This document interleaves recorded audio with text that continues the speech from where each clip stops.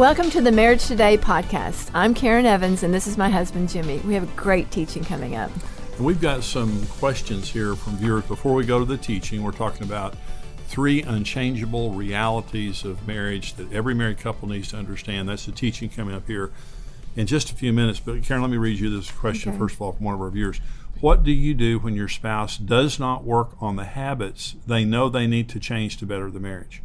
I want to encourage him to change without nagging or seeming disrespectful, but I'm so ready to be out of this cycle. I'm feeling defeated and that things will never change. Yeah, that's a good question too. I think that my first thought is, one of the things that you and I have practiced doing is, asking each other, how are we doing? Is there anything I can do to improve? And so instead of looking at him not doing, maybe ask him, is there something that she needs to do? And, the way I see it is it's an act of humility goes a long way. And, if we're humble in our relationship with each other and we, say, hey, I know I can be irritable sometimes. I know I can be frustrated. And please forgive me if I've been that way. But I would just like to, if there's something I can do to help this relationship improve, I'd like for us to talk about it. And maybe just go back and forth with a communication like that. Because I think if it's that bad, though, that they do need to get counseling. Yeah. And you say this, Karen, all the time. When I was at my worst early in our marriage, you went before the Lord and you said, Lord, change me. Mm-hmm. And when you began to change, because I had talked about bad habits, nothing that you could have said would have gotten through to me. Mm-hmm. Okay. But when you began to change, and you began to soften. When you attacked me early in our marriage, you get mad at me and you'd, say things to me. It just made me worse. But when you began to change and soften, you talked about being active humility. Mm-hmm. That's when I began to notice, right, not just that you were changing, but that I was doing things I needed to change. Mm-hmm. So I think praying and allowing God to change you, and always being honest and just saying, honey, I wish you didn't do this, this, and this, and whatever. But once you have said it 4 or 5 or 8 times, mm-hmm, and they're still not changing, you need to change your strategy. I think sometimes it's just make a commitment to sit down and listen to good teaching. Absolutely. Our website's full of material that they could sit together, listen to some good teaching, and then just talk about it. How can we implement these teachings into our marriage? We have hundreds of marriage teachings on XO now for myself, David and Ashley Willis, many, many different people. $9 a month. You invest in your marriage, have a date night every week, sit down and listen to a marriage teaching. Exactly right. Mm-hmm. Read a book together. Just get a book on marriage and read it together. It will transform your relationship. I think you have a question. I do. Here. My husband and I have been dealing with infertility for the past 4 years. We have a good marriage, but the passion we had for one another at the beginning of our marriage has taken a hit. What advice do you have for us? Infertility is so difficult. Both mm-hmm. of our kids dealt with this. Mm-hmm. Trying several years to have babies, and sex can become more of a mechanical act mm-hmm. than it is a loving act. And I think that, first of all, it's typical that what you're going through is typical. But putting your marriage first means you want children. You're going to work to have children, go get medical help, do whatever you need to do to have children, prayer, all those things that are very important. But your relationship is the most important thing. And what it means is you don't blame each other. And there's no sense that if we don't have children, that this is the wrong marriage. This is the wrong relationship. Okay, we love each other. And when we're having sex, it's an act of love. And we're believing God that a child will be the product of this. Mm-hmm. And so our daughter went 3 or 4 years. Our son, they went 3 or 4 years waiting for the first child and then the second child for our son. But they were born, mm-hmm. and they went and got medical help, but they also got prayer, mm-hmm. and they both. And now we have 5 grandchildren, healthy, happy grandchildren. Mm-hmm. In those days of infertility are back in the past, mm-hmm. but they both went through those same kinds of issues. Mm-hmm. You go through it together, and you need to be in church. You need to have good Christian friends around you. Both with our son and our daughter, they had someone praying with them and encouraging them and saying, I really believe the Lord said you're going to have a child, and blah, blah, blah. Tremendously encouraging for them to go through that. I agree. That's good. Okay, so we're going to go to this teaching now, talking about 3 unchangeable realities of marriage that everybody needs to understand to be able to really to go through the things we go through in marriage and keep our hope alive and keep our marriage alive. If you haven't subscribed to our channel here, Marriage Today channel, do that on the Apple Podcast Network or Spotify. Also leave us a comment. We would love to hear from you. God bless you. We're going to go to this teaching. You don't make a covenant, you cut a covenant. And every time in the Bible when a covenant is made, there's blood. Adam and Eve had a marriage covenant. Adam got cut. That Jesus said, this is the new covenant in my blood. Okay, so a covenant means a sacrificial, permanent relationship. A sacrificial, this is going to require sacrifice, permanent relationship. Well, did you know that the wedding vows that most of us take are covenant vows? Whether we realize it or not, here's what he said, for better or worse, for richer or poor, in sickness and in health. You know why we say those vows?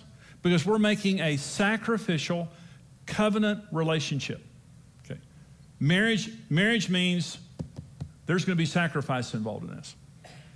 And when poor comes, when sickness comes, when bad times hit, I'm all in from the very beginning.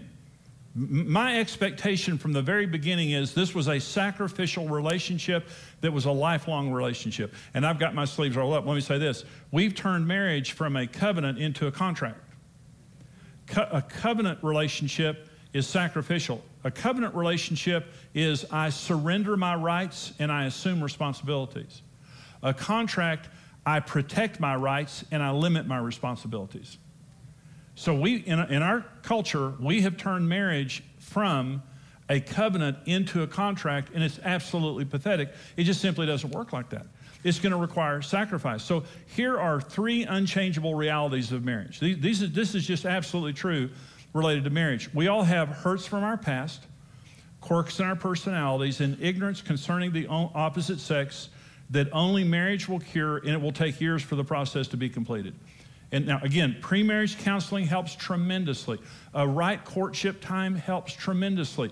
But even with all that, we're imperfect people, and we're entering into marriage, and it's just going to take a while. And it's going to be a long process. There's going to be sacrifice that has to be made, and that's just the truth. And so a lot of times, the more fearful that people become in marriage, the more idealistic they become. And I see women sometimes, they're not just looking for a husband, they're looking for Jesus Jr. You know, it's like, I want the perfect man. Well, that perfect man is sitting in heaven. There's no perfect men down here.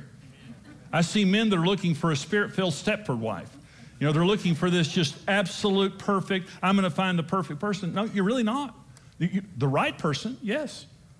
You're going to find the right person.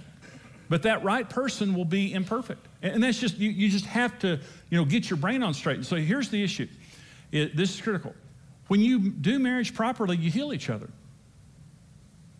See, when you expect that you're going to marry someone and they're just going to be this perfect person or whatever, you get your heart broken because no one's that way. But understand this, men, the Bible says for men to love their wives as Christ loved the church. The word Christ means anointed one.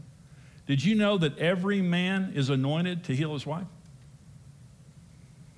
When you nourish and cherish your wife, Ephesians 5 says men are to nourish and cherish their wives as they would their own bodies. When a man submits himself to Jesus, and when a man loves his wife the way that Jesus loves the church, he heals her. In other words, you're not going to get yourself a perfect wife, but you can get yourself a perfect wife, a healed wife, by being a Christ-like husband. I'll use an analogy here in just a minute. Did you know that women are made in the image of the Holy Spirit? Did you know in the Bible that women and the Holy Spirit have the same name? Helper.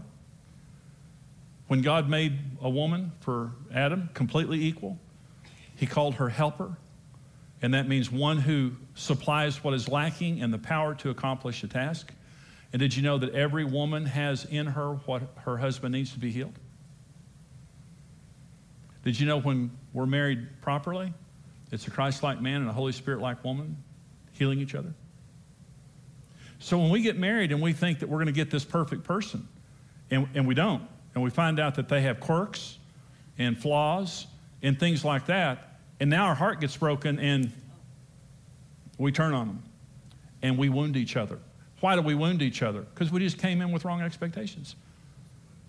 Most people today, honestly, they think if their wedding is nice enough, that's all that matters. They do this is the truth now. Most people today getting married, they do very little pre-marriage preparation, but they just go nuts about the wedding.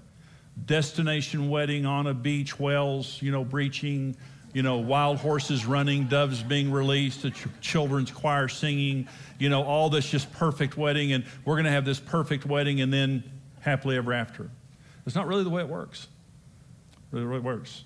Weddings aren't emotional operating rooms that fix everything. They're the registration desk for the hospital. If you think it's bad before you get married, it'll be a lot worse afterwards.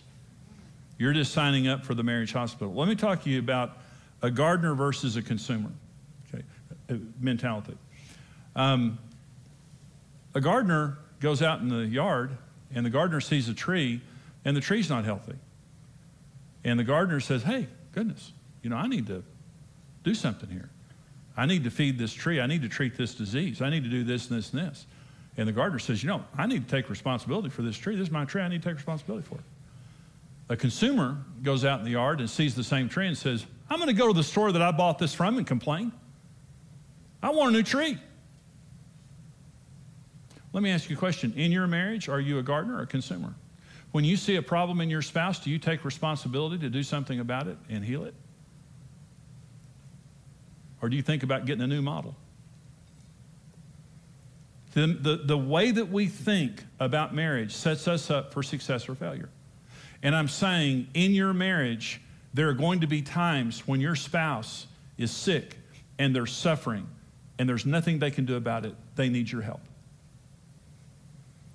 And if you're a righteous husband, a Christ-like husband, and a Holy Spirit-like wife, you're going to see your spouse struggling, you're going to see your spouse suffering, and you're going to reach out and you're going to sacrifice yourself to help that person.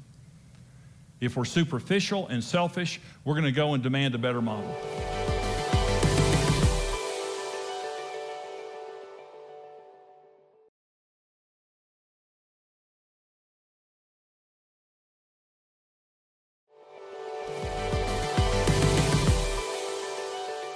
Kind of, as I've done marriage counseling over the years, because of this issue of false expectation, I've thought about reality weddings, all these reality shows on TV. I've thought about reality weddings, but, and let me just kind of give you this suggestion. And I know y'all already married, a lot of you, some of you aren't, you might want to do this. But, I think at weddings there shouldn't be tuxedos and wedding gowns or really anything nice because I think it's false advertising. I think we're all too messed up for that. And I think probably what needs to happen at weddings is, first of all, you get counseling. You go to a counselor, but the counseling is not designed to fix you because you're too messed up for that. It's going to take way too long to fix you. And so the counseling is for the purpose of just basically seeing how messed up you are. And then you have to dress accordingly for your wedding. Okay. So, for example, at my reality wedding, the groom does not wear a tuxedo. He wears a military uniform, ripped up, bloodied up, all terrible because his family was an emotional train wreck. And all his family's messed up, he's messed up, she needs to know what she's getting into. So he's going to stand there during the wedding, all bloodied up, bandaged up with a military uniform. She's not going to wear a wedding gown, she's going to wear a hospital gown. And she's not going to have any flowers coming down, she's going to be pushing an IV coming down the middle aisle. Because her family was an emotional train wreck. They're both messed up. They're both going to stand there looking like that at the wedding. And all of his family, they're out there bloodied on the front row. All her family the same way because they're all messed up. And they need to know that. The pastor doesn't dress nice. He dresses as a terrorist and carries a rifle.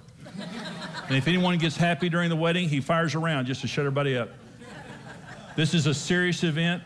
And everybody needs to know the reality of what's going on. Now, I don't think anybody's going to do that. So I've got a second option here. These are my reality vows, and I offer these to everybody getting married. These are my reality vows that I think every couple should say at their wedding. I do solemnly swear to take you as my lifelong patient, to bandage and to medicate you as long as we both shall live. I will love you for richer or poor, for better or worse, in sickness because you're one sick puppy. And I don't see you getting well anytime soon, though I'm hoping for some improvements today. I realize that the pretty clothes you're wearing here on our wedding day are rented and will be returned. You will probably never look this good again. That's why we're taking so many pictures to preserve this rare moment. I also understand that reality is waiting for me at our hotel room, where tomorrow your morning breath will announce the dawn of our lifelong journey together, and the harsh morning light will reveal the real you. In spite of all of this, I love you with all of my heart and wholly commit myself to this marriage until death do us part. So help me God, because I'll need all the help I can get. Those are my reality. I offer those to y'all. But see, disappointment's the number one reason for divorce. Is Jesus, I love Jesus. I just love the way that Jesus does things. Day one, he walks up and says, here's the deal, you want in? This is going to require sacrifice. This is going to require you making some hard decisions. Are you in? I want you to be in, but I don't want you to come in with your brain all wrong. I love Jesus, but I hate the devil. I hate the devil. I hate the way he sets everything up for failure. Everything is so pie in the sky. Everything is so idealistic. It has to fail. It has to fail. And so I'm obviously joking about my reality weddings here, but I'm saying this, it's better than what's going on right now. With people dressing up and acting as though everything's fine and everything's beautiful and they're all prepared for marriage when they're not. And it's not going to work. It's not going to last. Here's the second unchangeable reality of marriage. Without an understanding of reality and a strong commitment to the marriage, every significant problem threatens the marriage. When you get married and bad things begin to happen and you begin to get disappointed, you get on your heels. When you enter into marriage with a sacrificial covenant mentality, there's no question I'm staying. There's no question that I'm going to fix. Whatever the issues are in our marriage, I'm all in. I'm going to pay whatever I have to pay. I came in to this marriage saying for better or for worse. I came into this marriage saying in sickness and in health. And so thank God for the good times, but when the bad times hit, I'm all in. I am not a renter. I don't have one foot out the back door. I'm not on my heels. I'm all into this relationship. I'll do whatever it takes. University of Chicago, Linda Waite did a survey, and she wrote a book called The Case for Marriage. It's a wonderful book. But she surveyed a group of very unhappy couples. And these were people that were just basically miserable in their marriages. 5 years later, 85% of the couples who were very unhappy described their marriage as very happy. And in describing the commonality of what those couples had in common, she said a couple of things. One is they had a strong work ethic. In other words, they didn't mind working. They knew they had problems, but they had a strong work ethic. The second thing is their friends did not value divorce. The worst thing in the world to have in your life when you're having struggles in your marriage is someone at work trying to talk you into going to a strip bar or happy hour. Yeah. Covenant relationship is a relationship that's willing to do anything. You come into covenant knowing this is going to cost my life. This is going to cost me everything. This is covenant. There's blood here. And when God created marriage, God could have created Eve out of the dust just like he did Adam. But that wouldn't have been a covenant because there's no blood. But he cut Adam. And marriage is a sacrificial, permanent relationship that God only blesses when it's a covenant. It means sacrifice. That's why Jesus turned to the people and told them, this is going to be a sacrifice. This is not going to be a walk in the park, but it's worth it. Here's the third unchangeable reality of marriage. Satan hates marriage, and every couple will come under spiritual attack. We must fight it for our marriage against the true enemy and not our spouse if we're going to survive and succeed. Here's the good news. God has a plan for your life and your marriage. Here's the bad news. So does Satan. The devil's the accuser of the brethren. And he hates marriage because marriage is the image of God. He hates marriage because it's the most sacred institution on earth. God created marriage in Genesis chapter 1. It is the first institution he ever created, and it's the foundation for every other institution on earth. And he's a strategist. He understands if he can destroy marriage, he can destroy all of society. He hates your marriage. He hates what your marriage represents. And he hates the potential that you have together in God. And an unchangeable reality is you're going to have to deal with the devil in your marriage. He's going to come. The Bible says that when we go to bed on anger, we give a foothold to Diabolos. And every single time we go to bed on anger in our marriage, we will be counseled by the devil, whether we know it or not. And he will interpret our spouse's behavior to us. He'll try to get us offended toward each other. He'll try to convince us that we made a mistake, and you've got to close that door on him. You don't go to bed angry. You talk things out right now. You don't sit there and let the devil tell you that, there's something wrong with your spouse, you married the wrong person. We deal with our anger every day, and we take our thoughts captive. And I'm not going to let the devil tell me something about you that God hasn't said. God loves Karen Evans perfectly, and it is impossible for me to get him offended at her because he's madly in love with her. And any time that I feel anything other than that type of love for her, the devil's got a thought in my mind. And so we're going to have to deal with the devil. And here's what I'm saying. The news is that in order to succeed in marriage, we have to treat it as a covenant. And we have to sit down day one and count the cost. There's going to be some sacrifice here. We're going to have to war here. We're building something great. We've got to count the cost because it's going to take us every single thing we have. And this is going to be challenging. The other side of that thing is we're going to succeed, and it's going to be the most awesome thing we've ever done in our lives. And we're going to make a difference for God. We're going to raise godly children. We're going to make a difference in the world, so on and so forth. And the devil can't stop us.